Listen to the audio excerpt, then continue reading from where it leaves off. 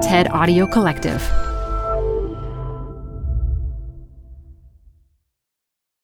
Hi, I'm Debbie Millman. Canva is great for designing visual content for work, no matter what industry or department you work in. Nail your next presentation with Canva Presentations. Start with a professionally designed template and use it as a springboard for your design. It's a serious time saver. Time to present but can't be there in person? Enter Canva Talking Presentations. Record yourself presenting and add your talking head to your slides so your audience can watch your perfected presentation anywhere, anytime. Start designing today at canva.com. Designed for work.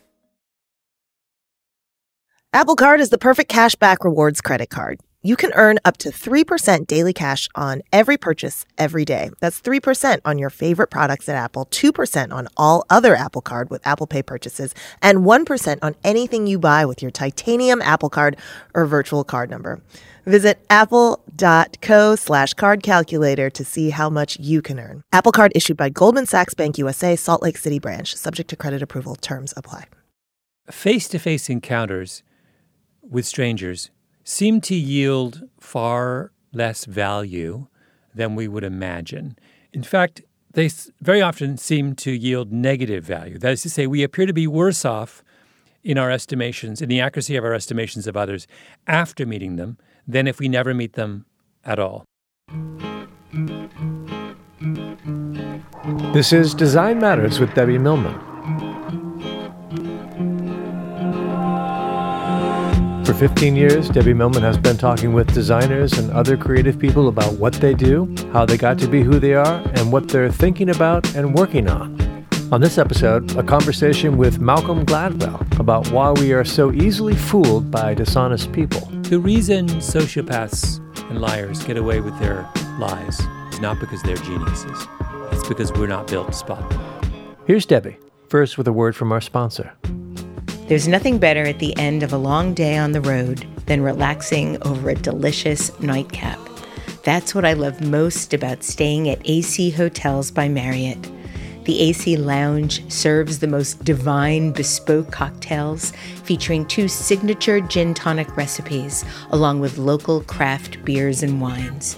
There's also a curated food menu inspired by the tapas of Spain. AC Hotels lets you live life by design, not by default. AC Hotels, member of Marriott Bonvoy, the perfectly precise hotel. Visit AC Hotels at ac-hotels.com to learn more. Some people will always think of Malcolm Gladwell as a writer for his New Yorker articles and books like The Tipping Point, Blink, and Outliers. Other people know he's a writer, but they might be more familiar with his podcasts. Revisionist History goes deep on events, ideas, or people that have been overlooked or misunderstood, like the inventor of the birth control pill, who was also a committed Catholic. Broken Record, which he co-hosts with Rick Rubin and Bruce Headlam, is a conversation about or with musicians. Malcolm Gladwell is also something of a podcast mogul, having co-founded the podcast company Pushkin Industries with Jacob Weisberg. But fear not, he hasn't stopped writing. His latest book, which is also an innovative audiobook, is titled Talking to Strangers, What We Should Know About the People We Don't Know. And we're going to talk about that and more in our conversation today. Malcolm Gladwell, welcome to Design Matters. Thanks for having me. Malcolm, in 1975, the Toronto Star published a piece called Anger in the Land, a national compendium of beefs that collected feedback from readers about what makes them mad. Mm-hmm. A young man from Park Manor Senior Public School in Elmira, Ontario, wrote in, "What makes me mad is the lectures that are bestowed upon me by teachers and students alike. It's murder to hear some teachers go on and on. It's murder to hear my own schoolmates express their views in 200 words while nobody listens. My ears are forever closed to senseless lectures." I believe that was you. Are you serious? I have no memory of that. What was I complaining about? And then I turn into someone who does nothing but lecture other people. This is like, it's awfully rich, isn't it? It's kind of ironic. Yeah, it's wonderful. I think I was just in love with the idea of getting a letter published or something published in the paper. I think that's what that's about. As your mentor from those days, Jim DeBach, has said, Malcolm's writing at age 12 resembled a wonderfully designed garden minus the cumbersome weeds. So you were a wunderkind. Jim DeBach was someone who taught me a lot about writing. He was a wonderful teacher of mine. Malcolm, this is our 5th interview and your 3rd appearance on Design Matters. You first joined me back in 2007 with your mother, Joyce Gladwell, to talk about the republishing of her book, Brown Face, Big Master. Your 2nd appearance on the show was in 2012 when the late, great Hillman Curtis filmed a live episode of an interview with you, Brian Ray, Paul Sayre, Dee Dee Gordon, and Josh Lieberson about the creation and publication of a box set of 3 of your most popular books, Tipping Point, Blink, and Outliers. Today, I primarily want to talk about your new book, Talking to Strangers, What We Should Know About the People We Don't Know. And maybe if you have some time, I'd also love to talk with you about your own podcast empire. I love that you call it an empire. Well, you've got a lot going on. Seems to be jumping the gun. Well, maybe burgeoning podcast empire. It's a small principality. I wouldn't call it an empire. Pushkin was the name of your dog, right? Pushkin is, first of all, of course, the famous Russian poet. Of course. Who was biracial, which everyone has forgotten. I did not know that. And I am a Russian literature minor, by the way, in college. You did not know that. I did not know he was biracial. So first of all, he's the patron saint of Malcolm Gladwell. Like, biracial writers everywhere love Pushkin. Then my dad named our first dog Pushkin. And then I named if you're a writer, you set up for tax purposes, a little company. I called it Pushkin. Then I used to call my apartment Pushkin. How come? I don't know why. Was it multicolored? Or? I would say, instead of saying come to my apartment, I thought it was better to say come to Pushkin. And then I started this company with Jacob Weisberg, and I wanted to call it Gramsci. Why? Well, because I like the idea of picking a semi-obscure 19th century Marxist. And also, my very dear friend Lauren Redness, who is a brilliant designer and artist, she did a caricature of Gramsci, which was so hilarious that I thought, this will be our logo. But then no one wanted to call it Gramsci, so then I went back to Lauren and said, Lauren, everyone wants to call it Pushkin, even though I have 17 Pushkins. Will you do a logo of Pushkin? And she did a logo of Pushkin, and that is our company signature is. It's a little Lauren Redness caricature of the great poet Pushkin. Cool. Malcolm, you began Talking to Strangers by discussing the case of Sandra Bland, an African-American woman who was pulled out of her car by a police officer named Brian Encinia following an argument after initially being stopped for failing to signal, which occurred while she was trying to get out of his way, thinking that he was trying to stop someone else. Yeah. She was found hanged in her jail cell 3 days later. Why did you decide to start with Sandra Bland? Well, I was interested in writing a book about what's going wrong with our interactions with strangers. What is it about people we don't know that defeats us so frequently? And it struck me that so many of the kind of high-profile cases that we were consumed with as a society were versions of this problem. The Bernie Madoff Ponzi scheme. People thought they knew Bernie. They didn't. They thought he was a sober-minded, savvy investor. He was just a sociopath. The Larry Nassar case at Michigan State. People thought he was a dedicated doctor. He was a pedophile. The Amanda Knox case. A young woman goes to Italy and the Italian police become convinced she killed her roommate, even though there was never any evidence. Even though it's an absurd conclusion. They didn't understand her. They thought she was just a little bit weird, and they thought she was a criminal. And then we have the Sandra Bland case, which is a case fundamentally about a tragic misunderstanding. A policeman becomes convinced that a young woman is dangerous when she's the furthest thing from dangerous. And so that idea that in many different parts of our modern lives, we appear to be encountering strangers and making these catastrophic errors with them, struck me as a good reason for a book. You describe the book as an attempt to understand what happened on the side of the road that day and state this in the beginning. I suspect you may have had to pause for a moment to remember who Sandra Bland was. We'll put aside these controversies after a decent interval and move on to other things. I don't want to move on to other things. Malcolm, what is it about our attention span these days that allows for a news cycle that is oftentimes less than 24 hours now? Yeah.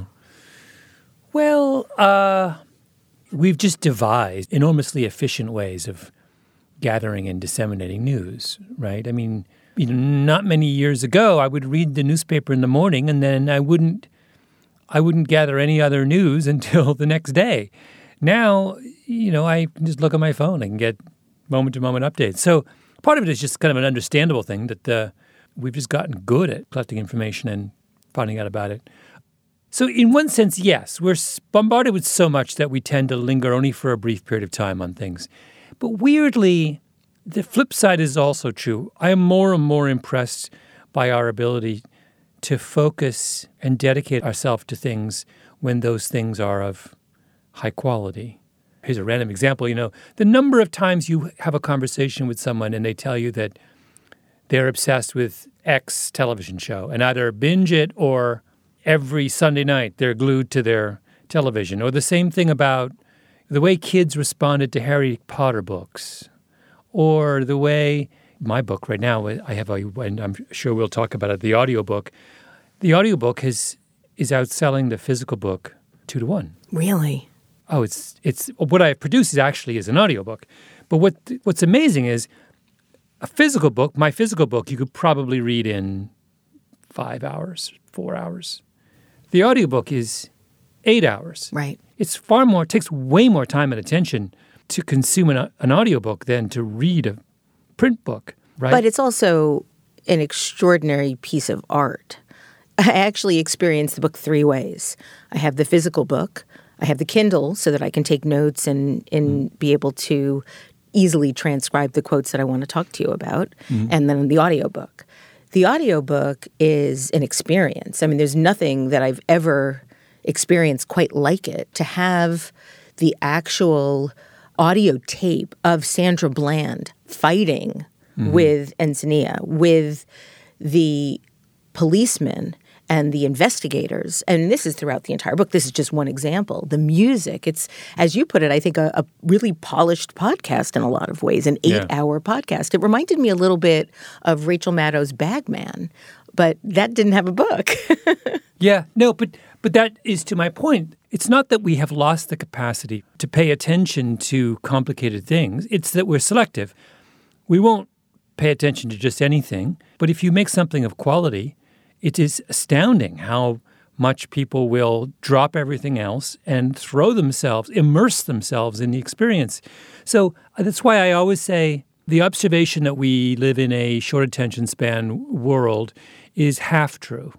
It is also the case that we live in the opposite of a short attention span world. It's weird. It's like we're sort of in this bifurcated state. Yeah, polarized. Yeah. You write something in the book that I was surprised by. And then when I listened to the audiobook, I was even more surprised by it. You write about the police officer in the situation, and you state, we were in danger of looking at police shooting cases and saying the officer in the Sandra Bland case is a racist. Shame on him. And that is a deeply, deeply unsatisfying conclusion. A lot of what I'm going to say now plays right into your thesis about the way we listen and the way we experience reality and language. I was biased as I was reading, thinking, of course he's a racist. When I listened to the audiobook, I was like, he's definitely a racist. Then I went and looked him up online to see what he looked like because I wanted to see if he looked like a racist. And I thought he looked like a racist too. So then, how do you feel about that? Well, was race a component in the apprehension and death of Sandra Bland? Absolutely. Black woman is stopped by white cop in rural Texas. She's 28 years old. She's driving a Hyundai. If she is a white woman who's 60 years old and driving a Mercedes-Benz, she's not stopped. And if she is stopped, the encounter goes profoundly differently, right? So absolutely, race matters. My question is looking at this case through a racial frame a useful way to make sense of it. And I have become increasingly convinced that the racial perspective on these kinds of crimes is increasingly problematic. We use it as a way of shutting down discussion and dismissing cases and saying, dude's a racist. And then you shrug and you say, what are you going to do? And then that's why, you quoted that thing about how my worry with this case is that we had all moved on. I didn't want to move on. Why do we move on? We move on because the way we make sense of it, this is just a racist cop, doesn't permit any further exploration, or it's a conversation stopper. And that idea that personalizing problematic encounters and making them all about what lies in the hearts of the participants is a way of avoiding bigger issues. And that idea has been a central part of a lot of really profound arguments within the civil rights community. There's a brilliant essay by a black historian called The Whole United States is Southern, which is one of the most profound things I've ever read about race in America. And he makes this argument that the argument of the white Southern segregationists in the 60s was they wanted to turn every racial question into a matter of interpersonal relationships. They wanted to personalize everything. They wanted to say the real problem is that we don't love each other. We don't look each other in the eye. We don't treat each other right. They wanted to make it about one-on-one. And if we can solve that one-on-one, then this whole racial thing in the South is going to go away. And his point was, that's an evasion. The issue in the South is not that black people and white people don't look each other in the eye and shake hands and sit down and have coffee. The issue is that there is a series of institutions and structures and laws and practices that fundamentally enshrine a principle of prejudice and inequality. And what's going on in the hearts is irrelevant. It's like what matters is what's going on in the laws. Right, the infrastructure. The fact that black people are denied opportunity and can't vote and are in second-class schools and on and on and on.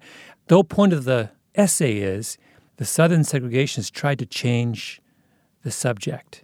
They tried to turn the conversation from a discussion of institutions and structures into a discussion about hearts and minds. And he's like, and they won. Because he's like, look around the world. How do we discuss this now? We discuss it in terms of hearts and minds. So when I read that essay, it was an incredibly radicalizing experience. And I was like, you know what? I'm not going to play that game. I'm going to discuss this case, and I don't want to bring up what's going on in the heart of the officer. I don't want to talk about whether he's a racist or not. I want to talk about the structures and institutions and practices that made it legitimate for a police officer to pull over a perfectly innocent woman on a street in the middle of the day in rural Texas. That's what I was interested in. I'm going to ask you to weigh in on something that's been very controversial. I ended up going into a rabbit hole of sorts, just investigating, watching the videotapes, really trying to understand this particular case. And from what I understand, there's quite a lot of controversy over whether or not Sandra Bland killed herself or whether she was murdered in jail. And I'm just wondering if you have a point of view on that. Well, I don't talk about this at all in my book because my interest in the book is why did it even start? How did it come to pass that a police officer would pull over a woman for no reason in the middle of the day? So the denouement of the case, the tragic denouement, her death in the cell is something I don't even talk about. Now, do I have an opinion on this? I do. I, have looked into the evidence. Of course, in the course of doing the book, I watched the documentary and looked into I just don't find the argument that she was murdered to be particularly convincing. And I have two other reactions to it. One is, the notion that this middle-of-nowhere, small-town, country police department would have had its act together sufficiently that they would murder someone in their cell and leave no traces is sort of hard for me to imagine. They're just not that slick. And two, the allegation or the suspicion that there's some deep, dark conspiracy that led to her death is exactly what my book is arguing against, because it's another attempt to say, this is all about there's a sinister group of people in this little Texas town who did something absolutely outrageous. And the whole point of my book is, no, it's not about a sinister group of people in a little town in Texas. It is about the way law enforcement is conducted across this country at the highest imaginable level. The police officer in this particular case, Brian Encinia, is remarkable not because he's a racist bad apple who orchestrated the death of Sandra Bland. That's how he was trained. He actually was doing what he was trained to do. That's the scandal, right? And that is a way, way bigger scandal than saying, oh, there's a couple of murderous bad apples in small-town Texas. So that whole narrative is, again, a way to change the subject. The problem here is the strategies of law enforcement that have been enshrined in law enforcement across this country. The problem is not 2 or 3 conspiracy-minded malefactors in small-town Texas. I had an experience today that made me think that I'm turning into one of those paranoid people that you talk about in the book where, the person locking themselves in their room with guns. Because I've been so involved in the book for weeks now, I was walking to the school and there were 2 young teenage black boys fighting, really screaming at each other on the street, right up in each other's faces, calling each other names. They both had a group of boys behind them that were supporting either side, and it looked like it might get worse. And I'm walking across the street. It was 23rd Street and 8th Avenue. And something came over me, and I'm like, Guys, you've got to stop.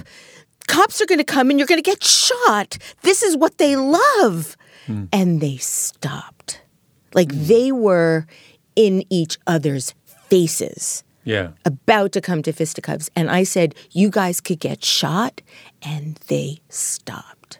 So interesting. And I was floored by the fear.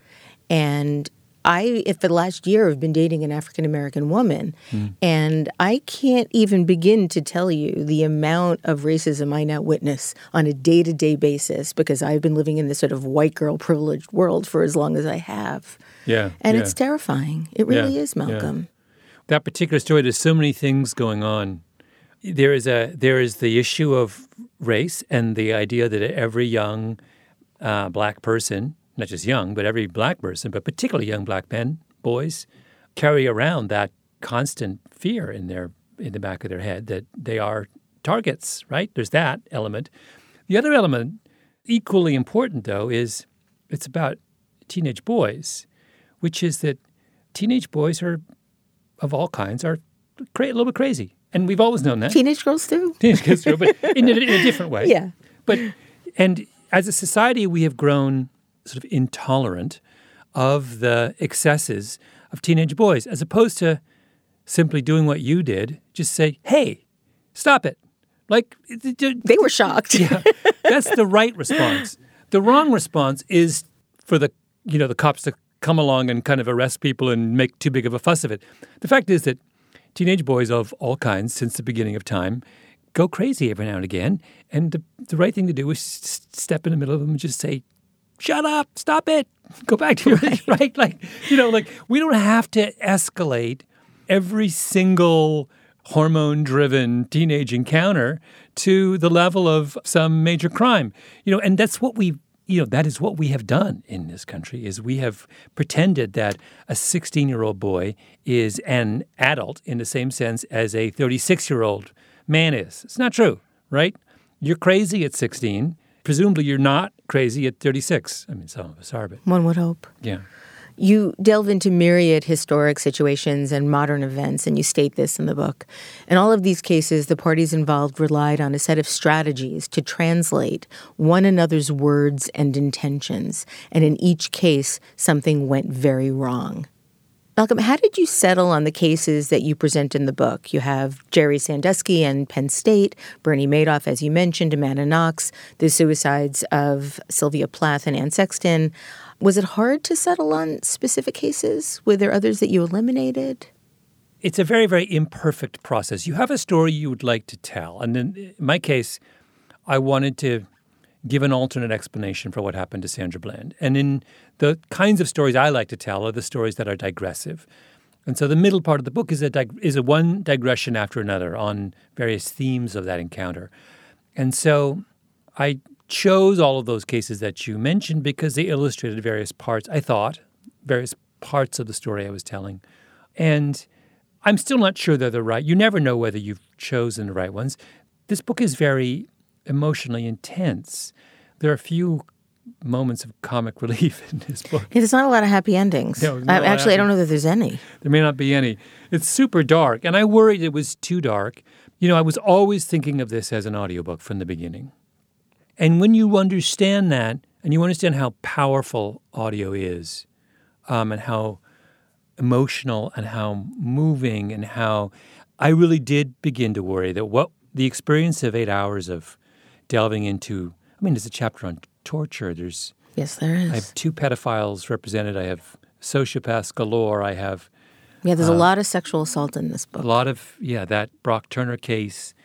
And I did wonder what would happen if you sat down and devoured this in a single setting. And I've talked to people about that, and they tell me they have to stop. It's a lot to do in... Especially when there's the real voices. In the Brock Turner chapter, both voices of Emily Doe and Brock Turner are actors. Yeah. Although it would have been interesting to find out if now that Chanel Miller has come forth and introduced herself to the world, if her voice would have been... Yeah, I didn't realize until my book was done that this is the victim in the Brock Turner case she was anonymous until then all of a sudden in late summer it was learned that she was, and then she published a book that has done very well. Yeah, it's a very good book. I'm going to be talking to her on the show as well. Oh, really? Oh, Yeah. That's interesting. You've said that you believe that the surge of interest in podcasting and audio in general is foretelling of the death of social media. Yeah, that goes to what I was saying before about this sort of bifurcated. I'm going to go on Joe Rogan's podcast in... That's going to be fun. And so I wasn't normally a Joe Rogan listener. So now I've been listening to Joe Rogan. And, he's enormously good at what he does. But those are 2.5 hours sometimes. Tim Ferriss also. They're incredible. Also. This whole, to my point, where did we get this idea that we have a short attention span? To the contrary, they're willing to go deep. It just has to be quality deep. It's got to be an interesting subject and an interesting host, and it's got to be done well. But if you do it well, people seem more prepared as ever to commit. That's what's interesting. So that's why Twitter's weird, because how does Twitter persist in a world that's marked by this kind of wave of commitment and engagement? Right? There's no commitment or engagement in Twitter. Really, when I look at my own media habits, they are highly selective, and they are all deep. There's very little skimming around. It's like I'm reading long books. I'm listening to Bill Simmons talk about basketball for 2 hours, and I'm not alone. That's the pattern. So I don't know. I think Twitter becomes something maybe, and even the way I use Twitter, but the way I use Twitter is really as an invitation to engagement. So I skim it in the way I skimmed a table of contents in the old days of the magazine you would pick up, right? You skim and you figure out what you want to read. That's just all I'm using Twitter for. Well, I guess Twitter is a TLDR kind of thing, because I think that's the way the country's being run now. Yeah, no, wait, what's TLDR again? Too long, don't read. Oh. There's so many. I have given up on knowing what all these various acronyms mean. Well, that's why I teach undergraduate kids, because that's the only way I learn. Only way. You have a big leg up on me. Hardly. You give us this insight early on in the book. We think we can easily see into the hearts of others based on the flimsiest of clues. We jump at the chance to judge strangers. We would never do that to ourselves, of course. We are nuanced and complex and enigmatic. But the stranger is easy. And you go on to state that if you can convince the reader of one thing in the book, let it be this: strangers are not easy. Yeah. Did you go into the research of this book with this suspicion that you wanted to prove, or did it manifest as you were investigating and writing? Well, I've always, as a journalist, one of the things that happens as a journalist is there's a kind of life cycle to your confidence. When you start out in journalism and you do your first couple of profiles, you're filled with an enormous sense of your own prescience and insight and savvy. You meet the person, and you interview them for 2 hours, and you go home and you write it up, and you think, I saw through that person's, masks. I can get to the essence of them. And then time passes, and you learn a little bit more about that person and you realize, actually, I was kind of, full of shit. and then if you write a book yourself and then people sometimes profile you and you read those profiles and then you begin to realize, if your first thought is, oh my God, that profile was so insanely inaccurate. I can't even believe anyone thought. And then you immediately think about your own profiles and you think, oh, I must have done the same thing, right? So I have gone through, I'm at the end of that life cycle. I have now done many, many profiles and subsequently learned how wrong I was, and been profiled and subsequently learned how wrong we all are in our, the classic one. Some guy meets me in the Austin airport. He wants to chat and talk about my book and take a picture. So I do. And then he emails me. I don't know how I got my email address, but he emails me yesterday and with this long email, totally inappropriate, about how he was concerned because I wasn't the kind of goofy, friendly, curious Malcolm he had expected. I seemed sort of unfriendly and, that kind of weirded him out and blah, blah, blah. Now, of course, what's the explanation? Well, for long, complicated reasons, I was operating on 4 hours sleep. I was in week 7 of my book tour. My flight had been delayed 3 times. You know the answer. It had nothing to do with him. I was just exhausted.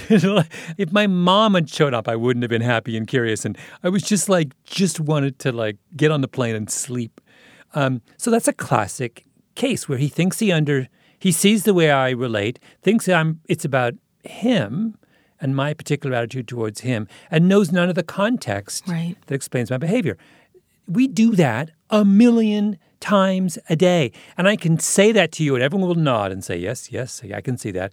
And yet, guaranteed, you will go home tonight and you'll have some interaction with somebody and you'll think, oh my God, that person. It happens all the time. Yeah. Ambiguity always is perceived negatively. Yeah. I mean, I talked to Roxanne. I said, when you text and you just write back, okay, can you put an exclamation point after that? Because otherwise I think you might be upset about something. Exactly. Yeah. I was, for the longest time, my best friend, Charles, when I would make plans with him, he would always say, sure.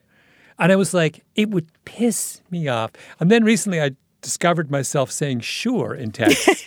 And I was totally enthusiastic. I was like, do you want to get a drink? Saying sure. Right. Meaning yes. Right. I mean, texting is its own. Yeah. The necessity of the exclamation point. If they remove the exclamation point from the keyboard on phones, I would stop texting. Absolutely. I don't think it works with that. You got to have it. It's otherwise it's just going to be one long, endless miscommunication. Absolutely. I want to talk to you about some of the case studies in your book. Yeah. You talk about how in pre-World War II Germany, British leaders met with Hitler, and they believed him when he stated that he had no desire for war. And you detail how some people were deceived by Hitler and some were not. And the puzzle you outline is that the group who were deceived are the ones you'd expect not to be, while those who saw the truth are the very people you think would be deceived. And you go on to declare the following. This could all be a coincidence, of course. They were determined to see Hitler the way they wanted to see him, regardless of the evidence of their eyes and ears. Except that the same puzzling pattern crops up everywhere. Can you elaborate on what that puzzling pattern is? Yeah, so there, in that point of the book, I'm trying to account for the fact that face-to-face encounters with strangers seem to yield far less value than we would imagine. In fact, they very often seem to yield negative value. That is to say, we appear to be worse off in our estimations, in the accuracy of our estimations of others after meeting them than if we never meet them at all. So in the case of Hitler, the people who completely misunderstood Hitler were the ones who met him. And virtually everyone who saw Hitler for really who he was in the years before World War II were people who never met Hitler. So that's a little bit of a puzzle, right? Because we structure our society on the assumption that it's crucial to meet a stranger face-to-face if we are to make sense of the stranger.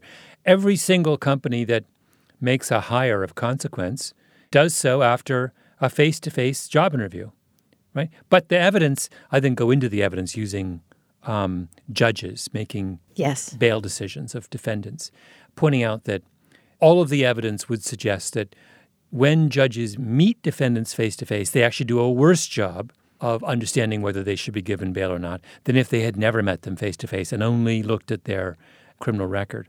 That's pretty sobering. And it's a kind of radical thought to think that, you know what, when we're making high-stakes decisions about strangers, we might be better off not meeting them. I mean, that's, I think, also why Freud wanted his patients to sit on a sofa facing away from him so there wouldn't be that constant assessment, analysis of how you're reacting to what I'm saying and what you think about what I'm saying, which we obviously always get wrong anyway. And just the notion of being able to tap into the unconscious was easier if you weren't constantly reflecting on the machinations of the physical interaction. Yeah. What can the television show Friends teach us about strangers and communication? Oh, that was the Friends chapter of my book is the only light chapter in the book, although it quickly gets into a murder case. I was going to say it's kind of terrifying. That chapter was an attempt to explain a paradox, which is Friends. If you ever ask someone to explain the plot of an episode of Friends, it is insanely difficult. It takes like forever. They need a flow chart. It's like so much happens, right? And yet at the same time, no one has ever said at the end of an episode of Friends, oh my God, so much of that went over my head, I got to watch it again. It's not like Game of Thrones. No, it's not like Game of Thrones. You always get it, even though it's complicated. Why? So what I did is I took an episode and I gave it to a psychologist who studies facial expressions and had her go through and code the facial expressions. There's a whole language for describing people's facial expressions. That was a very complicated part of the book. Yeah. Well, the A3U, yes, it was really scary. Every muscle of your face has a number. And so I can look at your face and I can score it, do a notation of all the muscles you're using right now. And what I was interested in figuring out is when someone experiences an emotion on Friends, is it expressed reliably and accurately on their face? And the answer is absolutely every time. When Joey is perplexed, Joey's face looks perplexed.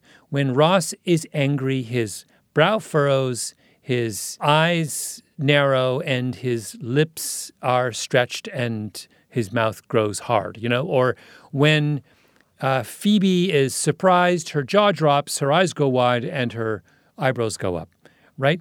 They do this perfectly. So that's why you can follow along, even though it's complicated, because they are giving you this real-time emotional guide to the plot.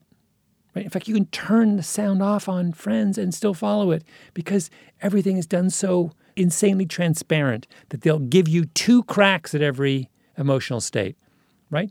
The way it's acted out and the way it's expressed on their face. That is not the way things are in real life. I may be experiencing a very complicated emotion right now, but there is no reason to believe it's expressed on my face.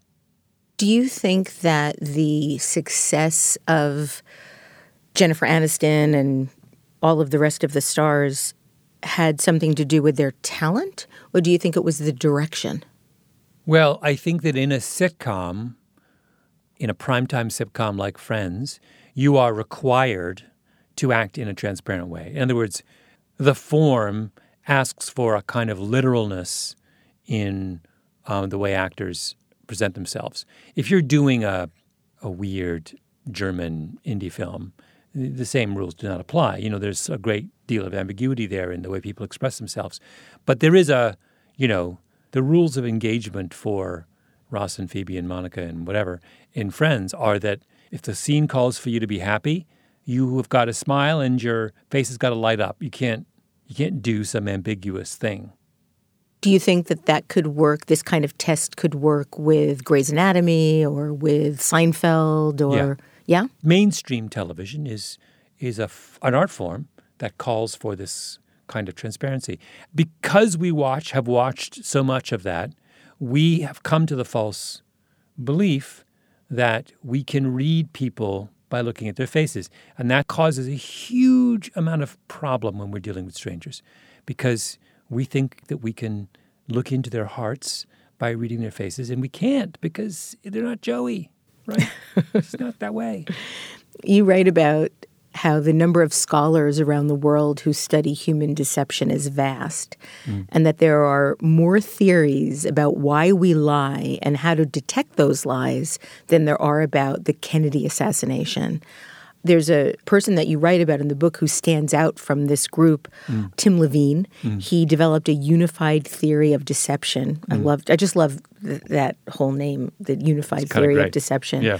And to try to answer one of the biggest puzzles in human psychology, why are we so bad at detecting lies? Yeah. And I'm wondering if you could talk a little bit about Tim and the unified theory of deception. Yeah. So Tim is a professor at University of Alabama in Birmingham. I actually just saw him a couple weeks ago.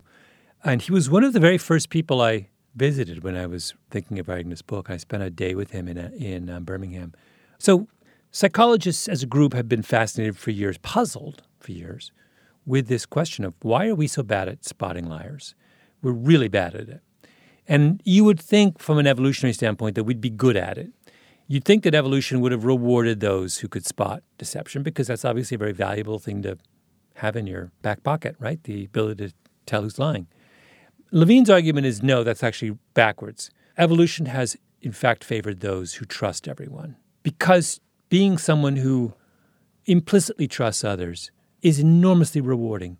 Because the number of liars, sociopaths in the world is quite small, statistically, it's the right strategy. And being someone who is trusting allows you to be a good person. It allows you to enter into productive relationships. It makes you pleasant to be around. It allows you to start companies. I mean, you can't create any kind of organization unless you trust people, right? People who are paranoid and suspicious cannot start companies. They cannot belong to churches, or they cannot have a large, warm circle of friends. They cannot, there's all these things. So Levine's point is like, sure, it'd be nice to be able to detect a liar, but the kind of paranoia and suspicion that would require would make you so unpleasant in so many different ways that your genes are not going to get passed on. If you have a choice between the trusting person and the paranoid person to choice of potential mate, you go with the trusting person every time. So what that means is, so he calls this default to truth. He says we have evolved to default to truth, and we will only come to believe that someone is lying if the evidence gets overwhelming. But otherwise, we're just going to assume, no, it's the truth. That is why we're able to do so many good things in society, but it also means that we will occasionally be the victim of Bernie Madoffs or Jerry Sandusky's, those kind of people who deceive us. You write about how one of the best cases of what you call mismatching is with Bernie Madoff. So I want to talk to you about Bernie Madoff. I have been fascinated with Bernie Madoff since the story originally broke 10 years ago. You explored this notion of what you call matched versus mismatched people. Can you talk a little bit about what that means? Yeah, so this is Levine's idea. He digs in further and he says, okay, so what this default to truth means is we're going to have a lot of trouble spotting liars. And sure enough, we do, right? But then he goes even further. He says, in fact, it's more interesting than that. He says, there are some people we get right. And he calls those people matched people. And matched people are people who are like the characters in Friends, who when they're happy, their face lights up. And when they're sad, they have perfect frown. And when they're lying, they get red in the face and stammer and look away and get all nervous and jiggle their feet. And they're like, it's just obvious, right?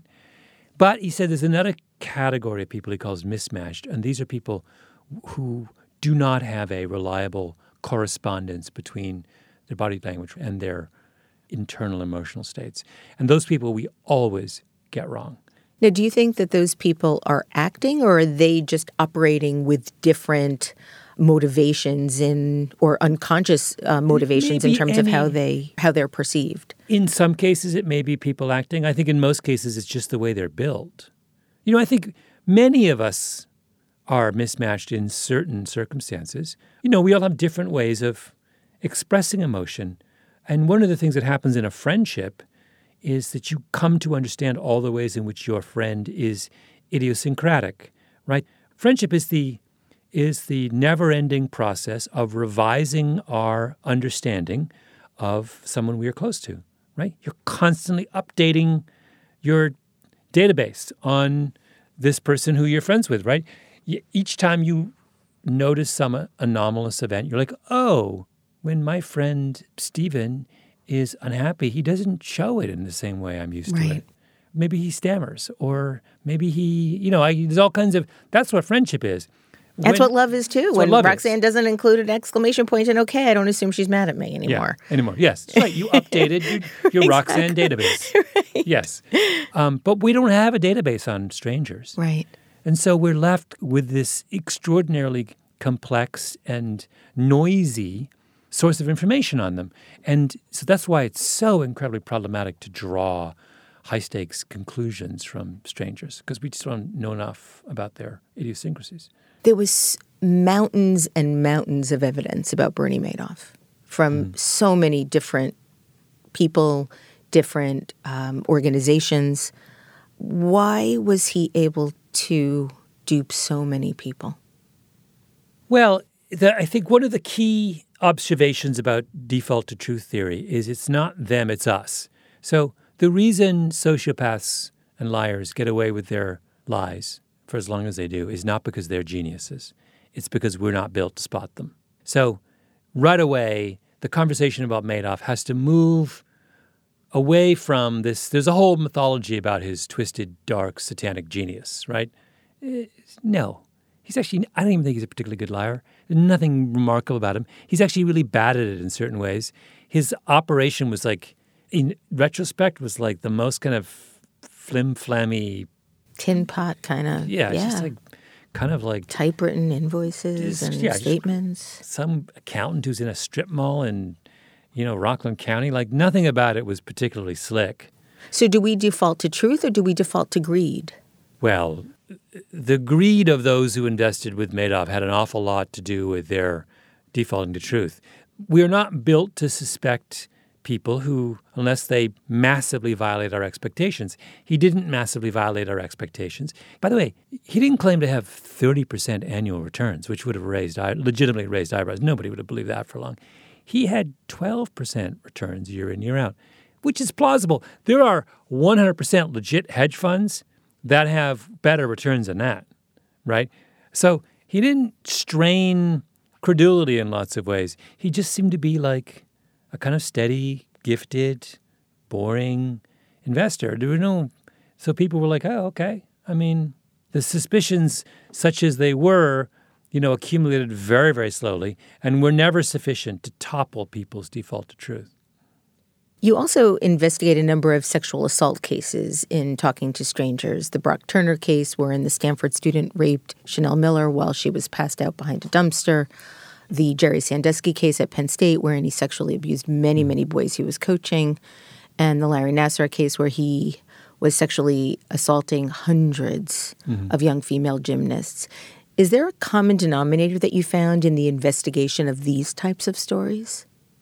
In some sense, yes. In the case of Sandusky, there was a lot of blaming the victim, that people who were deceived by Sandusky were prosecuted. They went to jail, which seemed to me crazy. Like, you can't criminalize the human impulse to believe others. He was a pretty slick sociopath. Like, lots and lots and lots and lots of people were fooled by him. There wasn't a lot of evidence lying around Penn State about his. It took them years to make even the beginnings of a case against him. That was a weird, hard one. And I really profoundly am, and to this day, angry about the way the prosecutors in that case, having found Sandusky and put him in jail, then decided that they would also put in jail the leadership of Penn State, who did nothing wrong. And I firmly believe that if any of us had been in the same position as the leaders of Penn State, we would have done exactly as they did. What about Joe Paterno? That's the most baffling of all. An assistant coach on his staff came to Joe Paterno with an allegation, ambiguous allegation, but nonetheless an allegation against Jerry Sandusky. And Joe Paterno, the next day, notified his superiors. That's what the university guidelines, there's a whole set of guidelines about what someone in the university is supposed to do with an allegation of that sort. He did exactly as he was supposed to do. I have no idea why people thought that somehow he was complicit. What else is he supposed to do? You're supposed to alert your superiors when an allegation comes to you about a member of that nature of a member of your staff. To this day, I have no clue why people were jumping up and down about him. Do you think that the anger, it's sort of proxy anger with the whole taking down of his statue and... Yeah, that to me, looked a lot like a kind of moral panic. Now, the Michigan State case is very, very different. So in Michigan State, unlike Penn State, in the case of Larry Nassar, the allegations were not sporadic. There was a flood of them that were going on for years. They were not ambiguous. They were explicit. The people in positions of leadership were repeatedly told in no uncertain terms that something was profoundly wrong with the behavior of this man, Larry Nassar. So there I am more than willing to hold leadership accountable. So it's really, I bring up those two cases in the book to contrast them, not compare them. Because I feel like, and I think that goes to another point here, which is that when I was doing one of my podcasts about, last season, about a police shooting, and it was all about this one forensic investigator of police shootings. He said something that is so sort of simple, but I have never forgotten. He sat me down, and the first thing he said is, Malcolm, the one thing you need to remember when you're in this business is every case is different. And I've never forgotten that. And I feel like when these cases come up, we need to keep that in mind. Every single one of them is different. They have different dynamics. They have different sets of responsibilities. They have different causes. And we need to respect that difference when we look into them. So that was powerfully in my mind when I wrote those chapters. The Penn State case and the Michigan State case are worlds apart. Do you think that we default to truth in some ways or try to find common denominators in things in an effort to better understand them because of our sort of need to find and recognize patterns? Yeah, I think so. Maybe. I think we are, as human beings, pattern engines, which helps us in a lot of situations. But also, let's not forget, our insistence on seeing patterns is also the source of a significant amount of discrimination and prejudice in the world, right? Prejudice at its base is the application of an inappropriate pattern, right? I think I see you with your blonde hair, and I think that blondes are dangerous and nefarious and... Why, thank you. That is an inappropriate.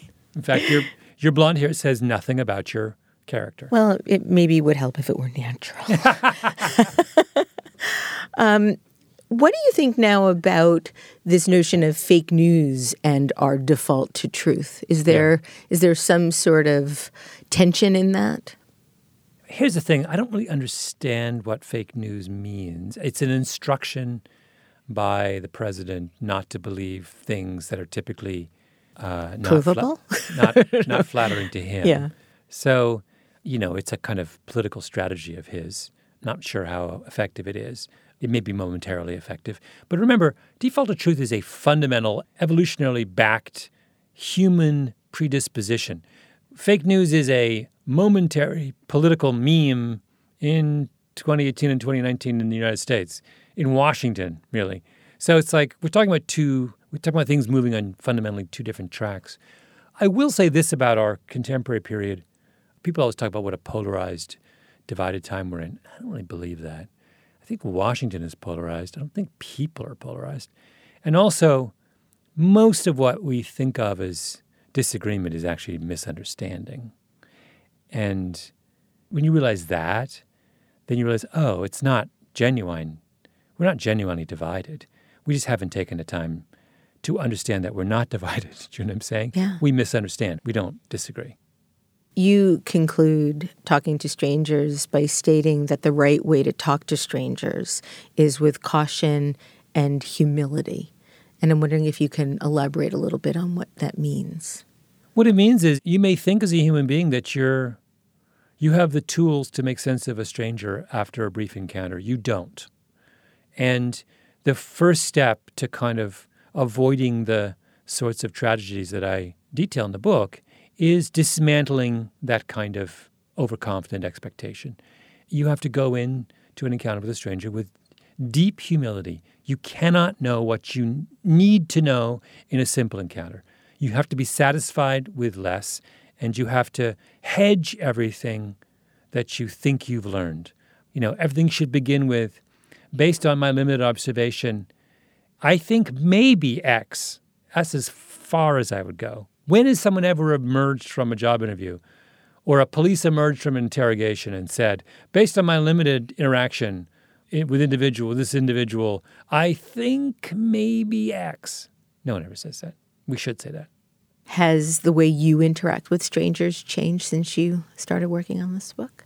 Oh, yeah. I was already backing off my certainty. Now I've abandoned all certainty, and I'm kind of trying to train myself to be kind of agnostic about people I meet, in the best sense of that word, not to draw conclusions. Like, I'm seeing such a tiny little piece of someone. The worst thing I can do is to draw a conclusion. And if I do draw a conclusion, the best thing I can do is to be ready to throw that conclusion out in light of a slightest bit of contrasting evidence. Or at least look inward and see what you might be contributing to something. I think that one of the most powerful lines in the book is, because we do not know how to talk to strangers, when things go awry with strangers, we blame the stranger. Yeah. And that is sort of the most ominous warning for how we got here. Yeah. I'm curious about your perspectives on the internet as it pertains to a massive interconnected web of strangers. Well, in one sense, the internet is a good thing in a sense that it's a safe place to meet people from very, very different backgrounds and to kind of, if one of the solutions to this problem is for us to kind of narrow our expectations about what we can get from a stranger, the internet does that beautifully. It's a great way to narrow expectations. Right? Yeah. I mean, I can talk to sports fans just about sports. There's a running website that I spend a lot of time on. It's the conversation there's about running. We're only concerned about other people in as much as they are runners or care about running. That's actually correct, right? That allows us to escape all kinds of pitfalls. I'm not drawing any larger conclusions about you based on your feelings about, this kind of running shoe or this kind of training regimen. So that, there's a lovely way in which the internet filters and kind of purifies these interactions. But there's also, I don't need to talk about the way in which the internet can also fan the flames of misunderstanding. The last thing I want to talk to you about is your burgeoning podcast empire. You launched your podcast, Revisionist History, in 2016, and it now reaches roughly 3 million listeners per episode. That is amazing. The New York Times pointed out that this is many more consumers than a best-selling nonfiction book garners. How do you regard the formats now in which you're producing your work? You also co-founded Broken Record and Pushkin Industries. Talk, if you can, a little bit about what you're planning. Well, I don't really plan things. I stumble into things. I stumbled into the Revisionist History because my friend Jacob asked me to do a podcast. So I was like, all right. And then I thought it would be kind of a one-off, and then I realized it was super fun. And then Jacob said, let's start a podcast company. And I said, all right. So then we started a podcast company, and now we've got 17 employees. 17? Yeah, we're profitable. It's like crazy. I don't even know how it happened. This is an empire. It is a little, it's not an empire, but, it's super fun right now. And the world is, in love with audio at the moment.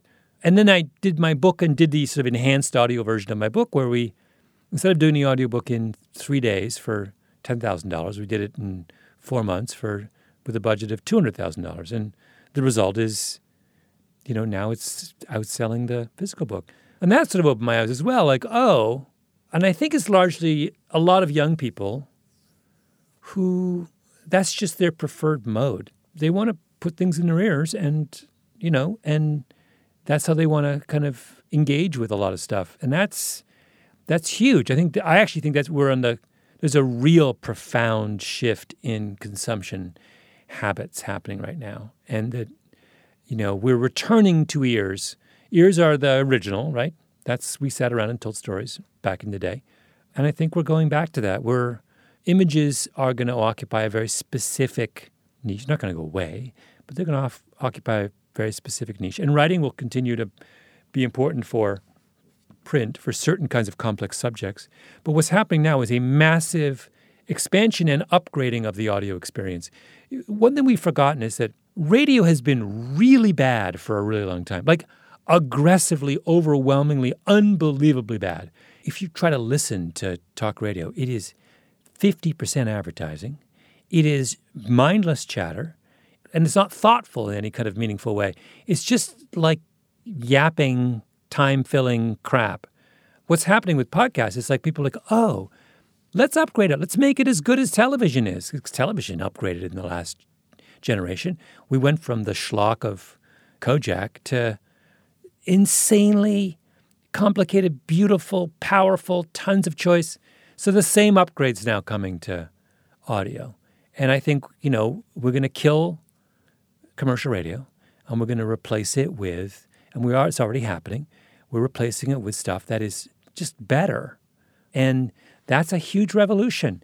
So that transition is what we're a part of, and we have all kinds of grand schemes about how to make it happen. I can't wait to hear them. I have one last question for you. Is it true that you only drink 5 liquids? Water, tea, red wine, espresso, and milk? Yes. I said I had a whole podcast episode on this once. But people always say that like I'm some kind of monk in... What about kombucha? In the hills of Tibet, living on, on a tatami mat and living on rice. And no, it's actually, with those 5 liquids, I have described 75% of what is fantastic about the world of liquids. Right? Yeah. What am I leaving out? Kombucha. Champagne. I hate champagne. Well, there you have it. No, but it's like, if you scrutinize your drinking habits, you'll discover that you don't actually, most people drink something very close. I don't drink beer, and I don't drink whiskey, and I don't drink kombucha. But with my 5, I got an awful lot of the world. Indeed. Malcolm Gladwell, thank you so much for sharing your wisdom with us today. Thank you for always being so generous with me, and thank you for joining us today on Design Matters. Thank you, Dave. You can find out almost everything Malcolm Gladwell has been up to on his website, gladwellbooks.com. This is the 15th year I've been doing Design Matters, and I'd like to thank you for listening. I'd also like to thank AC Hotels by Marriott for their generous support of this podcast. And remember, we can talk about making a difference, we can make a difference, or we can do both. I'm Debbie Millman, and I look forward to talking with you again soon. If you love this podcast, please consider contributing to our brand new Patreon community.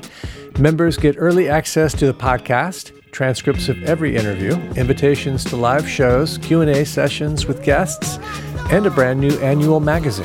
You can learn more about this at patreon.com/Debbie Millman. If you subscribe to this podcast through Apple Podcasts, please write a review or link to the podcast on social media. Design Matters is produced by Curtis Fox Productions. The show is recorded at the School of Visual Arts Masters in Branding program in New York City, the first and longest-running branding program in the world. The editor-in-chief of Design Matters Media is Zachary Pettit, and the art director is Emily Weiland.